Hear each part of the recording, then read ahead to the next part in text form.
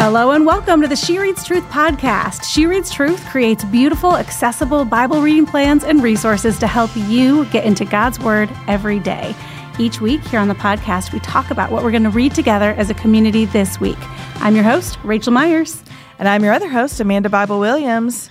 And Rachel, how fun was this episode? I love Blair. Oh, Blair guys. Fan Club. All right. Our guest this week is Blair Lynn.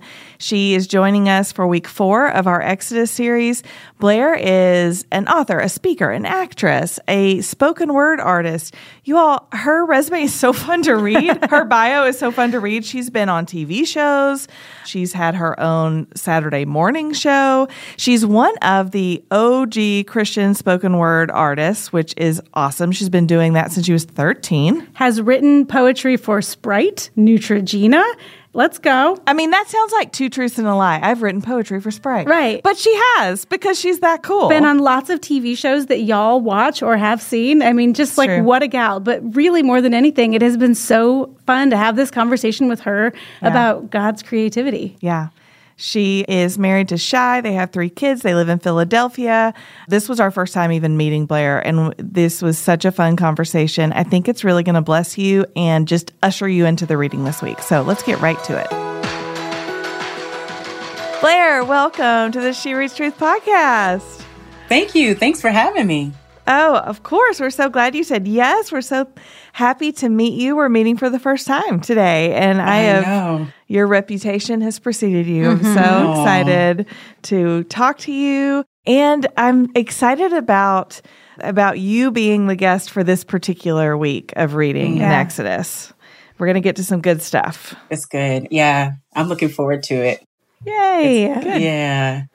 Well, we are on week 4 of our 6-week series. If y'all have been along with us on this ride, we have had really cool conversations with other guests as we have, seen Moses be born in Egypt and the way that God called him and called him again and called him again, and then used him to bring the people of Israel out of the place of slavery and into the wilderness where he is providing for them and giving them his law and giving them these ordinances and of how to be a civil society that is just fully upside down from all the societies around them, where they're kind of all the people on the outside looking in are going like, who is this Yahweh? Who is this God of the people of Israel? And what kind of rules are these that bring the marginalized in and care for the oppressed? And like, that's just not how we do things. And so that's where we really find ourselves this week. Yeah. We get to like kind of tick over into this section that I love, where we talk about the kind of the building of the tabernacle. Yeah. Yeah. Blair, our study book that I think you have with you, and those of you listening, if you have your study book, you know that this kind of second section of the reading plan that we're in is titled For Glory and Beauty. And that actually comes from a verse that we'll read this week. You'll find it. You'll know it when you read it. And so I love that language. And I love how last week we talked with Joel Metamali about a lot of those laws that you're talking about, Rachel, and how they display God's character and how he is setting apart his people for his glory. Right. And that is also what's happening as they build the tabernacle.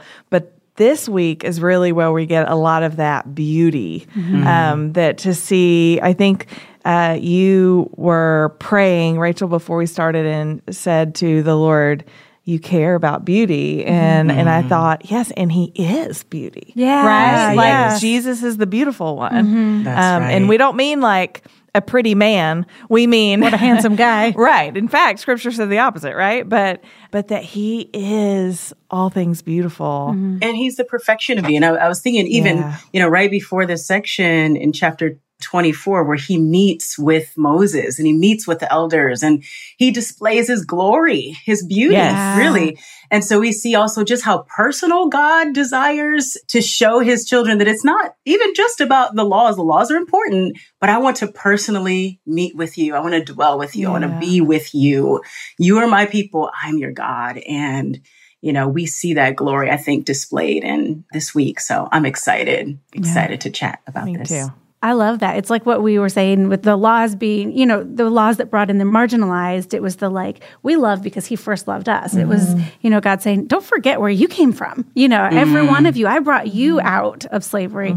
Likewise, we love beauty and we pursue beauty because he first did, but even more than that, because he is beauty. So that's what we get to read about this week. Starting in chapter 25, y'all listening, it's like all the different feelings about this week that you will read in these coming 5 days, because on one hand, it's a lot of numbers and a lot of measurements and that kind of a thing. But detail. And my tip always, when it's something that's a little bit more difficult to read it out loud. It kind of helps you. I think it helps me process and think as I read. But also, Amanda, I see you've got your study book open. I do. I just think it's helpful because in this first section that we're going to be looking at from Exodus 25, it starts with the tabernacle, right? And we're going to read some of this out loud together, but I think it's helpful to define what the tabernacle is, because the Lord is going to tell them how to make it. Right. And so I think it's helpful to kind of zoom out for a minute and go, okay, when we're talking about the presence of God in Scripture and we're talking about God's relationship with his people, what was the tabernacle and what was the point? And so our team did a great job, I think, of defining this. There is an extra in the study book where we'll talk about this too. There's an illustration that you can get real geeked out about in there as well.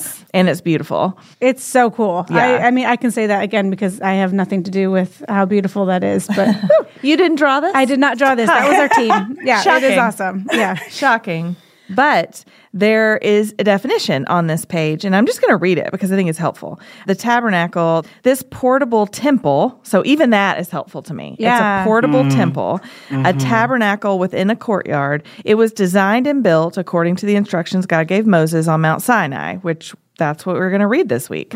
During their 40 years in the wilderness, the Israelites would set up this tabernacle in the middle of their camp when they stopped. This was the place where the presence of the Lord would descend to meet with Moses and the priests.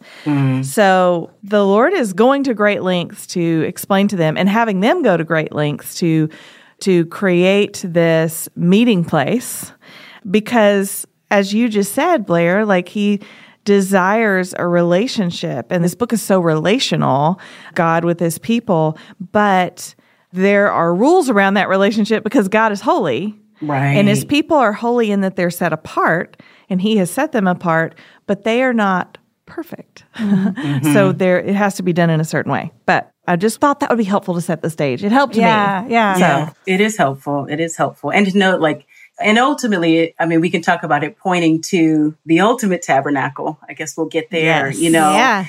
We see in this portable tent, this movable structure, that God is saying, I am holy. Yes, there's a certain way that you're to approach me, and I'm going to walk you through that. I am going to actually help you get there so that you can have this connection and communion with me. Yeah.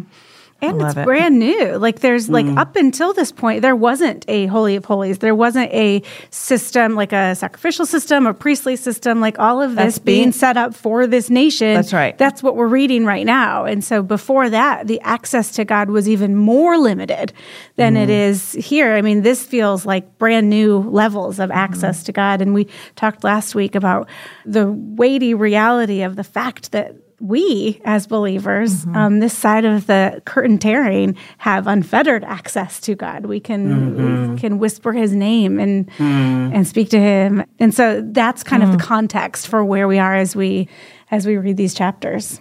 Yeah, I'd love to just read the beginning here because it's such a good tie back to some of what we read toward the beginning of the book of Exodus.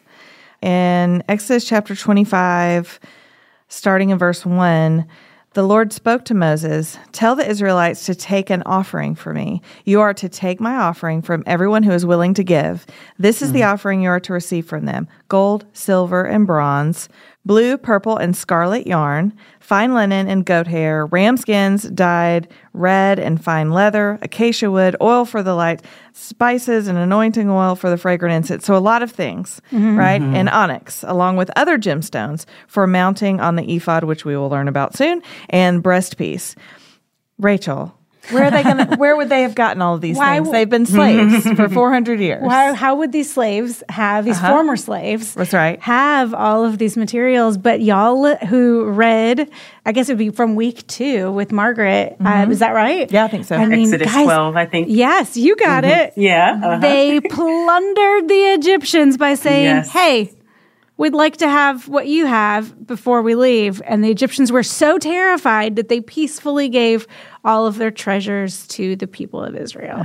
I mean, what do you think about that, Blair? Yeah, and it's something because I think it's interesting, too, that the first thing that God asks of them is for a free will offering. And it is free will, It's a free will offering, that you're to give. It says from everyone who is willing to give. That's right. And, here's this people who has been enslaved, now has plundered. As you said, they have all of these, items of clothing and silver and gold from the Egyptians. And then God says, okay, and give back to me.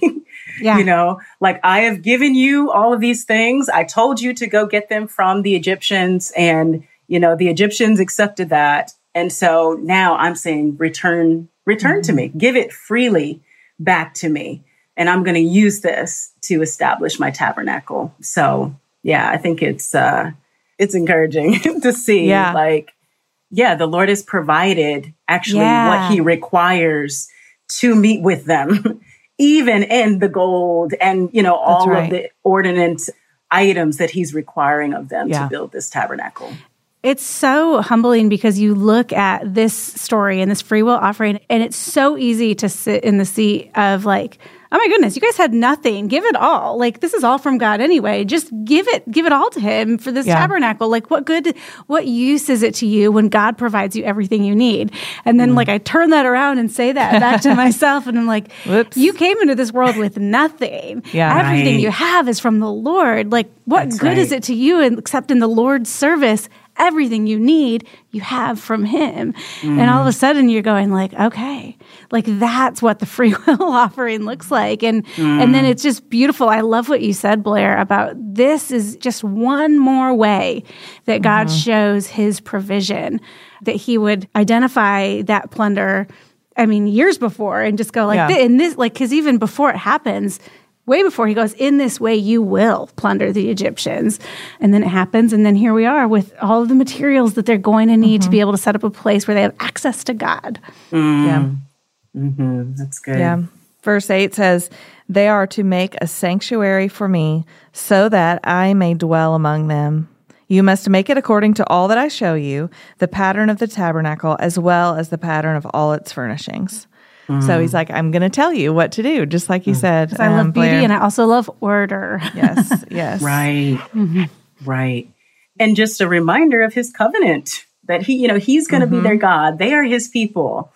And so, they are to make a sanctuary, right? This set aside holy place so that I may dwell with them, which is amazing. If we really think about the fact that how do we dwell with a holy God when we are unholy? That is our biggest dilemma. That's mankind's dilemma, that, we are not able to enter into the holy place because of our sin. And then God says, no, I'm going to provide everything that you need for this sanctuary so that I will dwell among you. Yeah. I want to be with you. And that's, thinking about the reality, putting our feet on the ground in that scenario, these people have heard the stories of their ancestors and of the theophanies, these appearings, these physical appearings of God to man. I think about when he wrestled with Jacob, or Moses in the burning bush, or all these little moments where man interacted with God, but they're like legend, right? They're just these things have happened a couple of times, and now Yahweh is going to dwell among us. And they're going to actually get to see, they have already before chapter 25 seen the earthquake, fire, mountain, smoke situation that is God appearing to give the 10 Commandments. But I can't imagine what that must have been like. That was quite a description. What did you say? Fire, earthquake, thunder situation. Volcano-y situation. Yes. It's like a very wordy band name. Yeah, there we go. One of the things that actually really stood out to me as I was reading this is actually the first piece of furniture, if you will, that is in the tabernacle, which is here, which is the Ark of the Covenant. And, which we'll see is going to go into the holies of holies behind the veil. And what struck me this time that I don't know that I saw in the same way before was what's on top of the Ark of the Covenant. And that is the mercy seat, which is on top of the covenant. And, so in the Ark of the Covenant, you have the copies of God's law that he's given to Moses, but then covering that, the very thing, the law, right, which would condemn us because we're not able to uphold the law, right, that we should uphold because God is holy, right? He deserves, perfection, but we're not able to give it to him. So the very thing that would condemn us, I find it interesting that God doesn't put a judgment seat on top of it. He puts a mercy seat on top of it. He provides a way for mercy. And he says, I'm going to meet them here at the mercy seat. At the mercy seat. And I was just like, whoa, thank you, Lord, for your mercy. Love that. Yes, the mercy seat. Like, I feel like I've been like, I know about that and I understand about that, but I don't think what you just said, putting it in the context of the law being beneath the mercy seat, enclosed in the Ark of the Covenant, sealed with the mercy, the law sealed with mercy. That's so, And that plus the cherubim. The cherubim, there are two cherubim. So you guys, as you read this week, you will see there's so much detail all over the place in this. Right. And so if you're an artist, draw it. I mean, ignore our drawing and draw it yourself. Like, have fun with this week because there's so many descriptions. I know. I feel like I want someone to draw just the ark and the mercy seat and the cherubim. Well, it's funny because as I was reading, I would doodle, I was kind of doodling it out. Now, it doesn't look pretty, but who cares? Just in my mind to kind of get an idea of what is being described. So it's very helpful. I think. Well, I love, so one of the details given is that there should be two cherubim of gold to the both ends of the mercy seat. And verse 20 says, the cherubim are to have wings spread out above, covering the mercy seat with their wings, and they are to face one another. The faces of the cherubim should be toward the mercy seat. Set the mercy seat on top of the ark and put the tablets of the testimony that I will give you into the ark. I will meet you there above the mercy seat, between the two cherubim that are over the ark of the testimony. I will speak with you from there about all that I command you regarding the Israelites. Now, this is not the first time in Scripture, because God is the best author of the best story, that we have seen two angels standing guard, right? And so if we go back to Genesis 3, when Adam and Eve have sinned and they have been expelled from the garden, in verse 24, he drove the man out and stationed the cherubim and the flaming, whirling sword east of the Garden of Eden to guard the way to the tree of life. And so there were cherubim guarding the way to the tree of life and guarding the entrance back into the Garden of Eden. And we have cherubim here in like a guardian stance over the ark and the mercy seat, the very place that we will have access to, as you've been saying, Rachel, through Jesus. Yeah. Right. But the life and death seat, like life and death are both represented at in the ark and on the mercy seat. Man. Yeah. All right. Chris Kane. We'll just run laps like Chris Kane. Yeah. Okay. That's right. It's so interesting because there are so many, I think, references to Eden here. Yes. As you mentioned with the cherubim. Also, one of the things I found was in the list of materials that God tells them to use, he talks about, gold, the offering that you were to receive, gold and silver and bronze. And he goes on and on all the way to onyx at the end.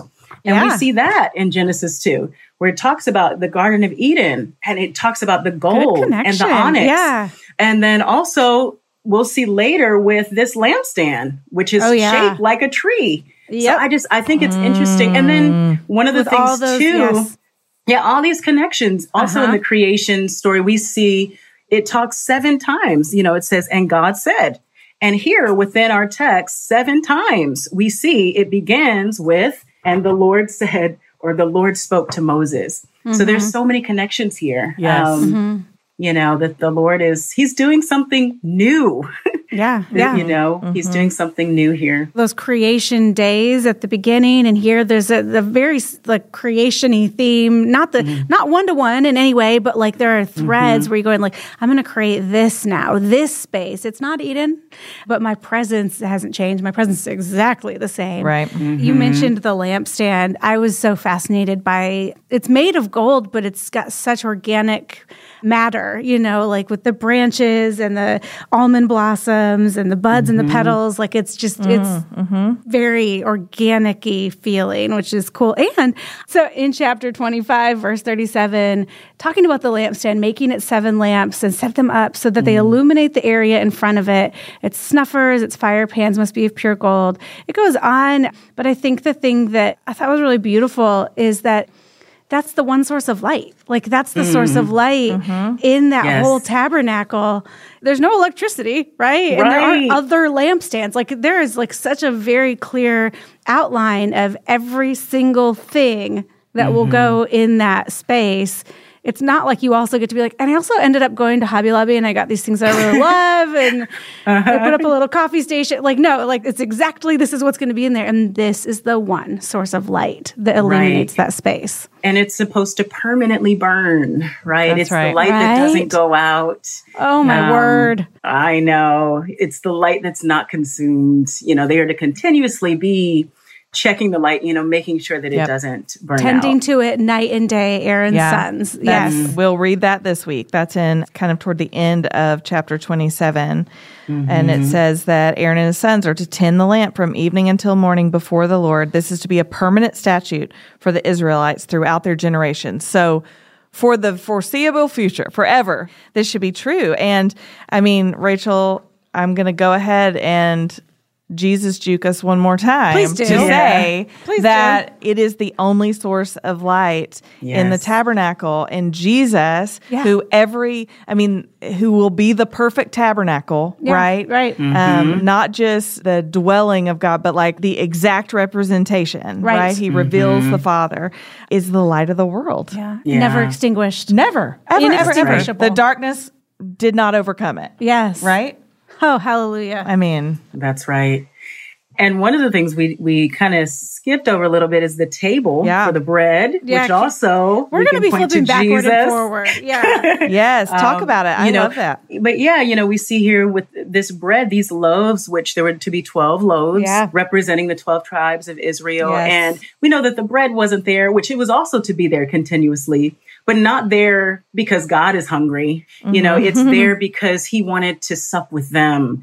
I think it points to God's hospitality. We saw in chapter 24 that the elders, when they met with God, it said they ate and drank. So not only did God display his glory, but he supped with them. He hosted a meal. Exactly. That's right. You know, and we see this in the New Testament as well with Jesus, you know, supping with his disciples. And so, and he is the bread of heaven, you know, so all of these things really do point to Christ, you know. Yes, they do, which he tells us, right? That everything you've read in the scriptures, all the law and the prophets, it all points to me. And it's interesting, destroy this temple, and in 3 days I will raise it again, you know. I mean, it's all about him, you know, it's all about the Lord. And it really shows we really can do nothing apart from him. You know, you wouldn't have the materials to build this tabernacle apart from him providing it. You would not have the ark. You wouldn't have the law. You wouldn't have the bread, right? You wouldn't have the lamp shining continuously. The oil, Right. None of these things would be able to exist apart from the Lord allowing it to exist. Yeah. And just like, I mean, we've talked in episodes past, not just in this series, but in others, about that theme of the presence of God in Scripture and how it does begin in the garden and these little theophanies along the way. We love that word. And then this tabernacle, that he tabernacles with his people, you know, for the first time. And then comes the temple. And we remember then that the temple is destroyed in the exiles to Babylon, and they come back and they rebuild the temple. And we said this, and we got to hear from Dr. Hayes about this, at the end of our reading of Ezekiel back in April that the presence of God didn't re-enter the temple until Jesus came. Emmanuel came and entered the temple as a baby, presented to Simeon and Anna, / also when he rode into Jerusalem on, Palm Sunday, all of these moments of the presence of God. And then he said, like you said, Blair, tear down this temple. I will rebuild it in 3 days. That's right. That thread of the presence of God in Scripture, we're in the beautiful thick of it right here. And I love that. Yeah. That's good. And we have also we're going to read instructions this week for precisely how they should build not just the tabernacle, but every piece of furniture in it, right? And like you said, Rachel, it was all very specific. There wasn't anything really left to their discretion. No, yeah. It was. And so one of those pieces of furniture that we will read about is the altar, where the burnt offerings would be made. And I mention that because before we pass over it, I just want to read this bit from Hebrews 9, talking about all of this pointing to Jesus. Verse 11, but Christ has appeared as a high priest. We're going to talk about the priests here in a minute too. But Christ has appeared as a high priest of the good things that have come in the greater and more perfect tabernacle, not made with hands, that is, not of this creation. He entered the most holy place once for all time, not by the blood of goats and calves, but by his own blood, having obtained eternal redemption. Yeah, I mean, that is what we are looking toward. Was that Hebrews? Right. That is in Hebrews 9. Yeah.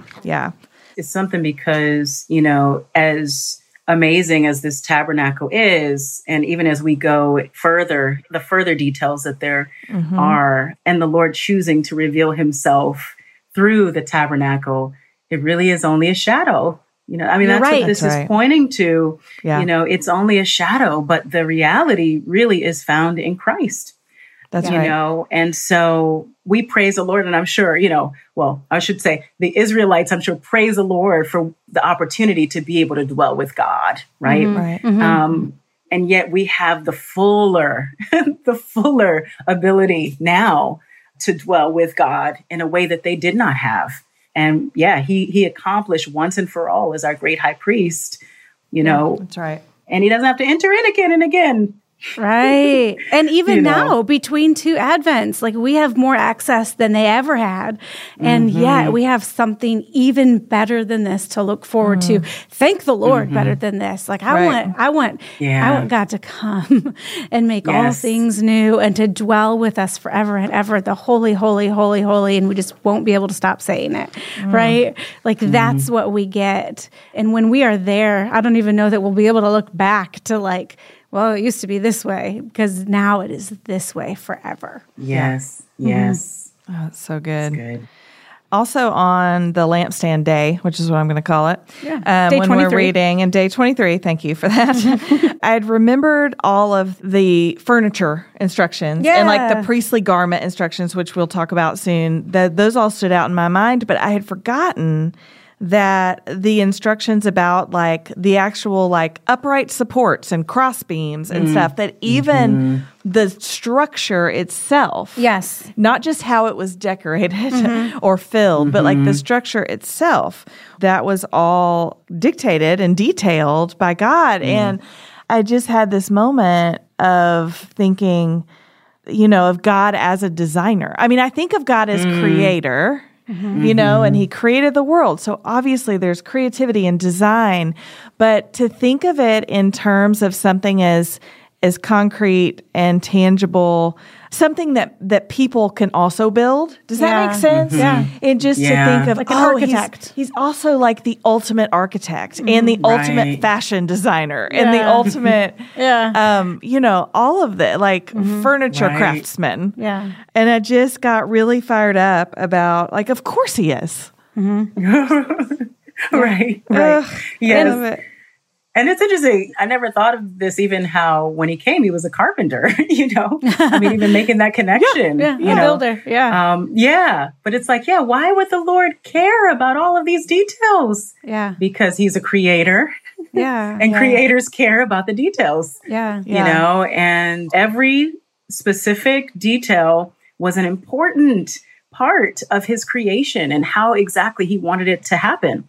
And so, yeah, it's just, and it's so beautiful. I mean, when you just think of all the colors and the vibrancy of in this the middle blue of the and wilderness, purple and scarlet.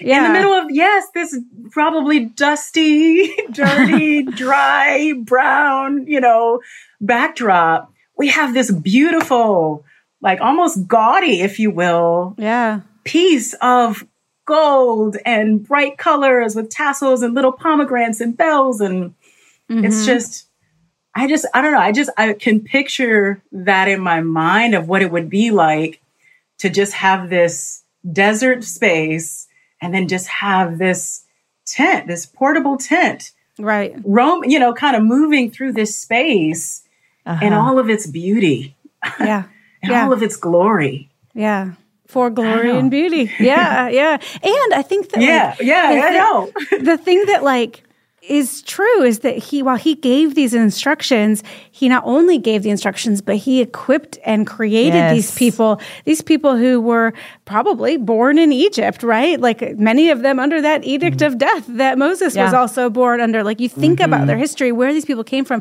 what they learned in Egypt, the skills they had, what talents and gifts he gave to them to be these expert craftsmen to get to carry out the instructions that he gave them. Yes. Okay, I want to come back and talk about the veil because it's in that day, but now I have to move on for a second at least. Please. To chapter 28 where we talk about we read about the priestly garments. Okay, yes. And that's where a lot of that is, Rachel. Please. So in chapter 28, verse 1, this is still the Lord speaking to Moses. Have your brother Aaron with his sons come to you from the Israelites to serve me as priest.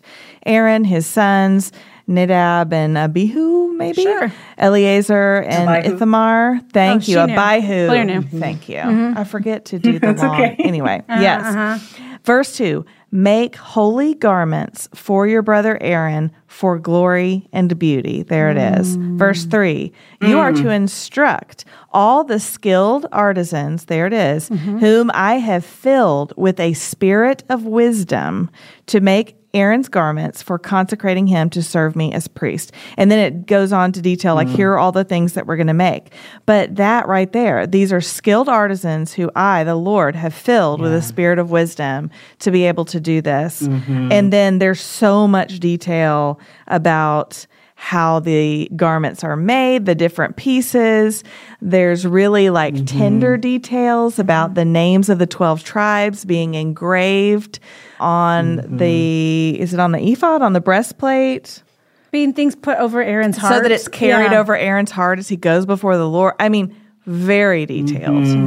And I want to ask you, Blair, as an artist, because you're a spoken word artist, you're a writer, you're many things. You're very creative. And you use your gifts that the Lord has given you for glory and beauty, right? So how do you connect when you read these details? Yeah, it struck me that these garments would be made, it says, for glory and beauty, and to me, it shows me that God, he cares about that which is beautiful. He cares about that which is glorious.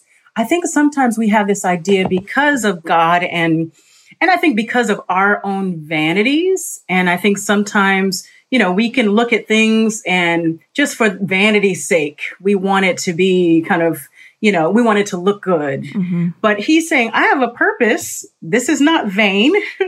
This is just for my glory and to display that I am a beautiful God and I want this to be beautiful. I want this to stand out, to be a holy place, but also a beautiful place.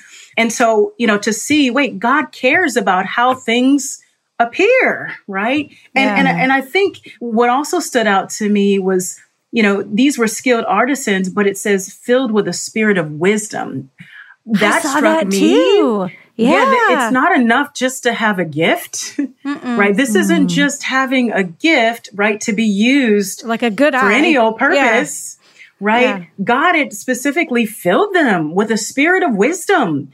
So it made me want to say, God, give me a spirit of wisdom, so that I can use the gifts that you've given me for your purpose and to point ultimately to your beauty and your glory, right? Yes. You know, that you have God who he is the perfection of beauty. All beauty originates from him. All glory is in him. And yet you see Jesus coming. He chose to come in the form, right, that, you know, was not beautiful on the outward, you know, when you look on him. You know, see, we know that true one beauty from whom actually men hide is their faces. Exactly, right? Yeah. And so we know like true beauty it's spiritual, right? But I think what God was saying, and even we see like in First Peter, which it talks about like that outward adornment and making sure our inward adornment outweighs the outward adornment. But it doesn't say don't adorn the outward, right? It doesn't say, you know, you can't wear your hair in braids, you know, don't look good. You have to dress in a muumuu, you know. It says that the inward should be greater than the outward. And God's the inward of God. The beauty of God is more grand than anything that we could visualize in this tabernacle. As beautiful and gorgeous and glorious as the tabernacle was, it was merely pointing to a greater beauty, a greater glory. Amen. Amen. And I believe, Blair, that when we create as image bearers and when we use our gifts to bring beauty into the world, I believe that that is part of our testimony to who God is. That's right. As creator and as the beautiful one and the redeemer and the one who's making all things new. And I think it's so kind and awesome and cool of God to like invite us to do that. Because, I mean, honestly, God didn't need them to build this. God could have just zapped it or whatever. You know, like he created everything and like with a word, with his words. So, and he existed in the cloud of smoke and the pillar of fire. Like he can do anything he wants to do. He didn't need them to do this, but he's inviting them. He's like, here's my design. Yeah. That's right. And I'm inviting you to carry it out. He cared about the process. Right. And like the process mattered. Yeah. And he wants us to participate in his creation, right? And creating these things for his glory. And really any time that we use any gift that the Lord has given us, that's really what we're doing. We're a part of this process of pointing to him. Like you say, the heavens declare the glory of God, right? He could just say, I'm only going to, you know, declare my glory in my way in the heavens. But he says, I want to sup with you. I want you to be invited in. And as I minister through you, you get to participate in a bit of my creation in a way. Yeah. I love it. I love it. I see that you've kept your hand on the veil, which I appreciate. Oh, I mean, listen. I feel like we need to talk about it for a minute. There's something about this week that look, probably more than most weeks for us. Like, there's just a lot of turning pages backward and forward. I love it. Like, That's my favorite. I want to talk about that. But that's, I mean, going back to day 23, like, just the details of the veil. I honestly don't even have anything all that insightful to say, but it's just, there are the 3 veils, and they just get, you know, they divide, you know, the outer courtyard, the holy place, and the most holy place. And they're beautiful.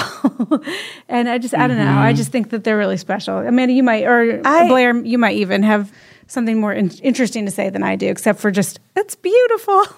You know, when I think of this veil, this curtain, that the priest we'll get to the altar of incense, you know, so it was like the altar of incense was just on the other side of the veil, right? On the other side of the holies of holies. And you know, the priests, though, could not enter the holies of holies. They couldn't go past the veil. So the closest that they could get would be at that altar of incense. And then the high priest who would go through the veil, right, to be able to atone once a year. And I think, you know, of course, about Christ and when he died and that veil being ripped and torn in two. Yes. And how now we have full access. Even you think about, you know, even as you mentioned, you know, you have the courtyard, you have the holy place, and then you have the most holy place. And, you know, only Jews could be or enter the courtyard, right? Then you have priests who can enter the holy place, and then the high priest who would enter the most holy place.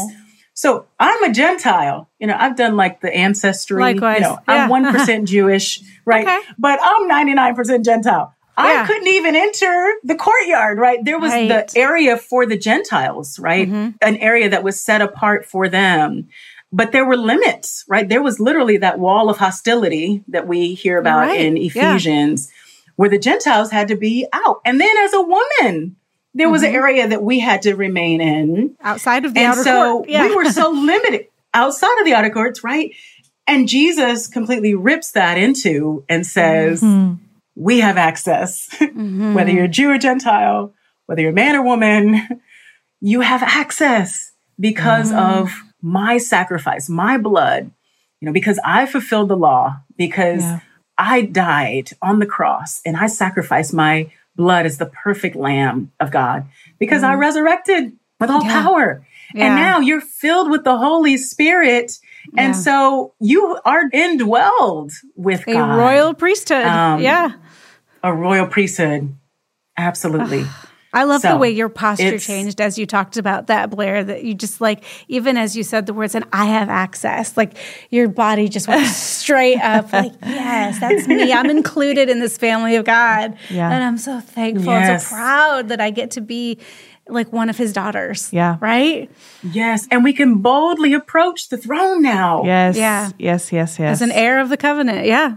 If we would have approached the holies of holies, we would have been put to death. Yes. But we can now approach the throne holy, holy, holy. We can approach the holy, holy, holy God. Yeah. And have full, complete access, no hindrances anymore because of God's mercy. Yes.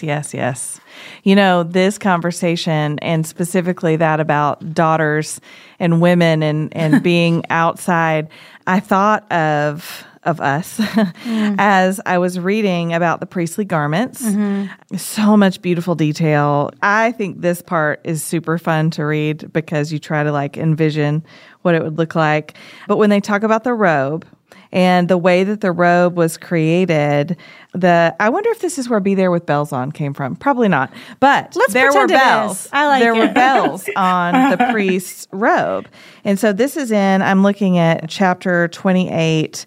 It starts describing the robe around verse 31, but it says, starting in verse 33, make pomegranates of blue, purple, and scarlet yarn on its lower hem, the robe's lower hem, and all around it. Put gold bells between them all the way around, so that gold bells and pomegranates alternate around the lower hem of the robe. The robe will be worn by Aaron whenever he ministers, and its sound will be heard when he enters the sanctuary before the Lord and when he exits.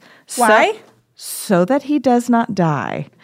You'll read more about the priests this week, you all, as you read. In chapter 29, you'll see the description of how the priests were kind of consecrated or ordained. It was a 7-day ceremony, and there are, no surprise, instructions for that. And you get it's very Leviticus-ish. The language Levitical. Right there. Oh, that is the actual word. And I'm sorry. I'm sorry for making up my own non-word. I love it. But can I say about Leviticus? Yeah, you can. I think so we're talking a lot in this section even about, not a lot, but some about the 12 tribes of Israel. And so quick little history lesson. We have Abraham, the Abrahamic covenant, right? He was promised a son and that all the nations would come from him. And that is Isaac. Isaac had Jacob, and Jacob is the father of the 12 tribes of Israel. And so these 12 tribes are this is this is happening. All nations are coming from here. And this is possibly a connection that everyone else in the world has made. I'm going to say probably not because I don't know what you're going to say, but I'm excited to hear it. Okay, well, one of the sons was Levi. And, we knew that. And when they create the tribal allotments, which actually come after Exodus, when they enter the Promised Land, and Levi, his generation or his all of his family, those are the priests. That's the family of priests. And we read in the first chapter of Exodus that Moses' father is a Levite. And so, of course, Aaron and Moses are Levites, and this priestly family comes through them. And then somehow, like, I don't know, I've only ever thought of Leviticus as the book of the Bible name and not like Leviticus. Like that's the priestly connections. No, I hadn't either. You hadn't either. I hope everyone trusts me after I say that, because it's true. It's like, oh, of course that's what it is. But it's just like words are words, and like names of things. Especially if you are familiar with them and you've heard, Genesis, Exodus, Leviticus since you were a child. It's like it's the priest Leviticus. I'm going to start saying it that way from now. Levi. And anyway, but there's and so me saying Leviticus-ish reminded you of that. Levitical. Anyway, but it is interesting this week, y'all, as you read about like the way that the 12 tribes are recognized, and it's a lot of an answering to promises, but also this foreshadowing of promises yet to be fulfilled. And it's just sweet to know the story of Scripture. It's just so sweet to read it, because there's so many things that are, like, pun intended, interwoven here. And you're just like, I think the reading that you'll do this week, where like, I think on the outside looking in, it might seem sort of tedious because it's just like a lot of like, and then do this. But oh my goodness, like it's just so intentional and so beautiful. And you're bound to make connections. Yeah. And I think that we've mentioned on the podcast, but we're going to read Leviticus in the not too distant future. We've never read it together as a community. It's one of the in 10 years of reading the books. Bible together. So we're going to do that. And I'm excited. We're going to follow it with Hebrews. So what a perfect response to Leviticus. Am I right? It's a 1-2 punch right there. Yes. The Leviticus book, and then follow it with the book that loves the great high priest. Yeah. Let's get to it. It's going to be so good.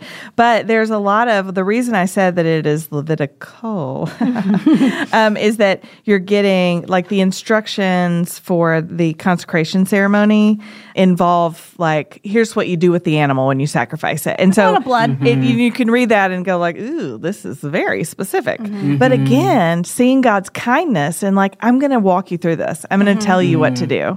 And I'm just going to read from the end of that chapter. So that is chapter 29.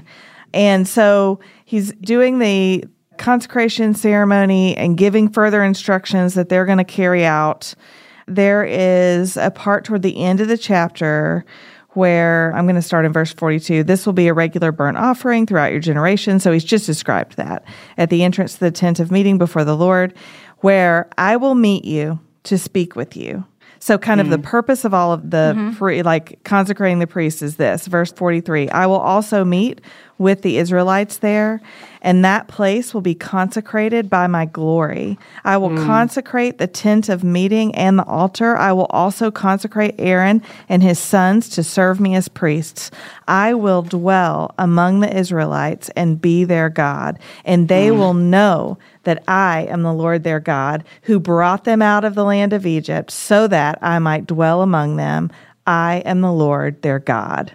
I just appreciate the reiteration. So that they will know. Those of us who read Ezekiel with us will hear that and hear the echoes of Ezekiel all through that. Yes. Yes. One of the things that I was reminded of as I read this section was how much they had to do in order to be consecrated. Yeah.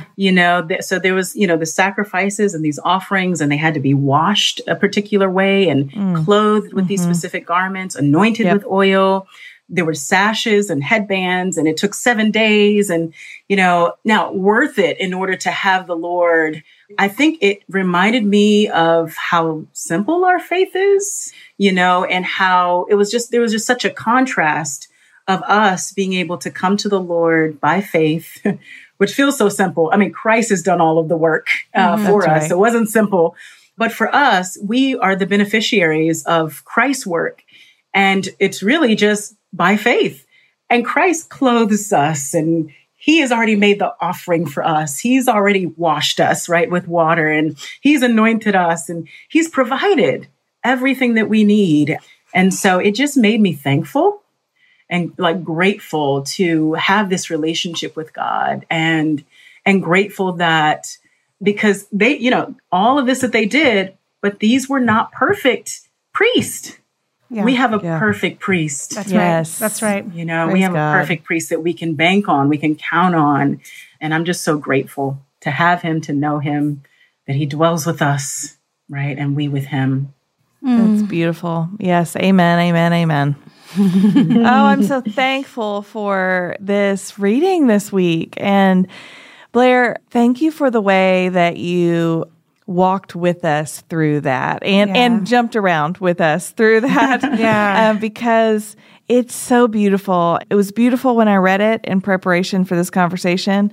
It's even more beautiful reading it with the two of you and hearing you articulate the beauty, goodness, and truth that you saw and the connections that you saw. I'm really thankful for that. Thank you for joining us. Thanks for bringing me in the conversation. And it was just sweet finding Jesus with you in the book of Exodus. Like, we couldn't help ourselves. Yes. I mean, the three of us were just going, oh, this is Jesus too. Oh. Exactly. There's so many pointers. It's like, but here and here and here, here's Christ. This is pointing to him. Yeah, it's great. Such a good conversation. Thank you so much, Blair. I would love to read the few verses from 2 Corinthians for us just as a benediction, because the last reading day this week will be about the incense altar. And so we, of course, think about, like, the tabernacle even smelled beautiful because, and there were, let's be clear, there were sacrifices. Yes. And so there would have been the stench of death. Yes. But there was also intentionally, this feels like a kindness to me, who I don't like unpleasant smells, that there was an incense altar where there would be the altar of, and there was anointing oil. The anointing oil had a pleasant aroma.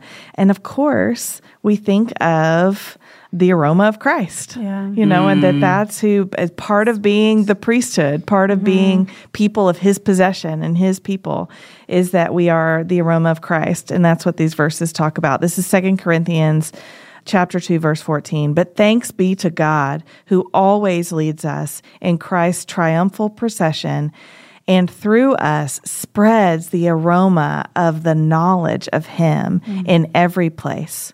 For to God, we are the fragrance of Christ among those who are being saved and among those who are perishing. That's the word of the Lord, you guys. Thanks Praise be to the God. Lord. Yeah, thanks be to God. Blair, thank you so much, truly, for this hour. This has been such a gift. Thank you for having me. It's been great to fellowship with you guys. Y'all listening, you know what to do next. You have 5 reading days of beauty, goodness, and truth to read, to be women in the Word of God and men in the Word of God every day this week, whether in your study book, in your app, on the website, in your Bibles, wherever that is. We just encourage you to open your Bibles this week. And then next week, we'll come back for week 5 of our 6-week series. But until next week, Blair, what do we tell our friends? Keep opening your Bibles.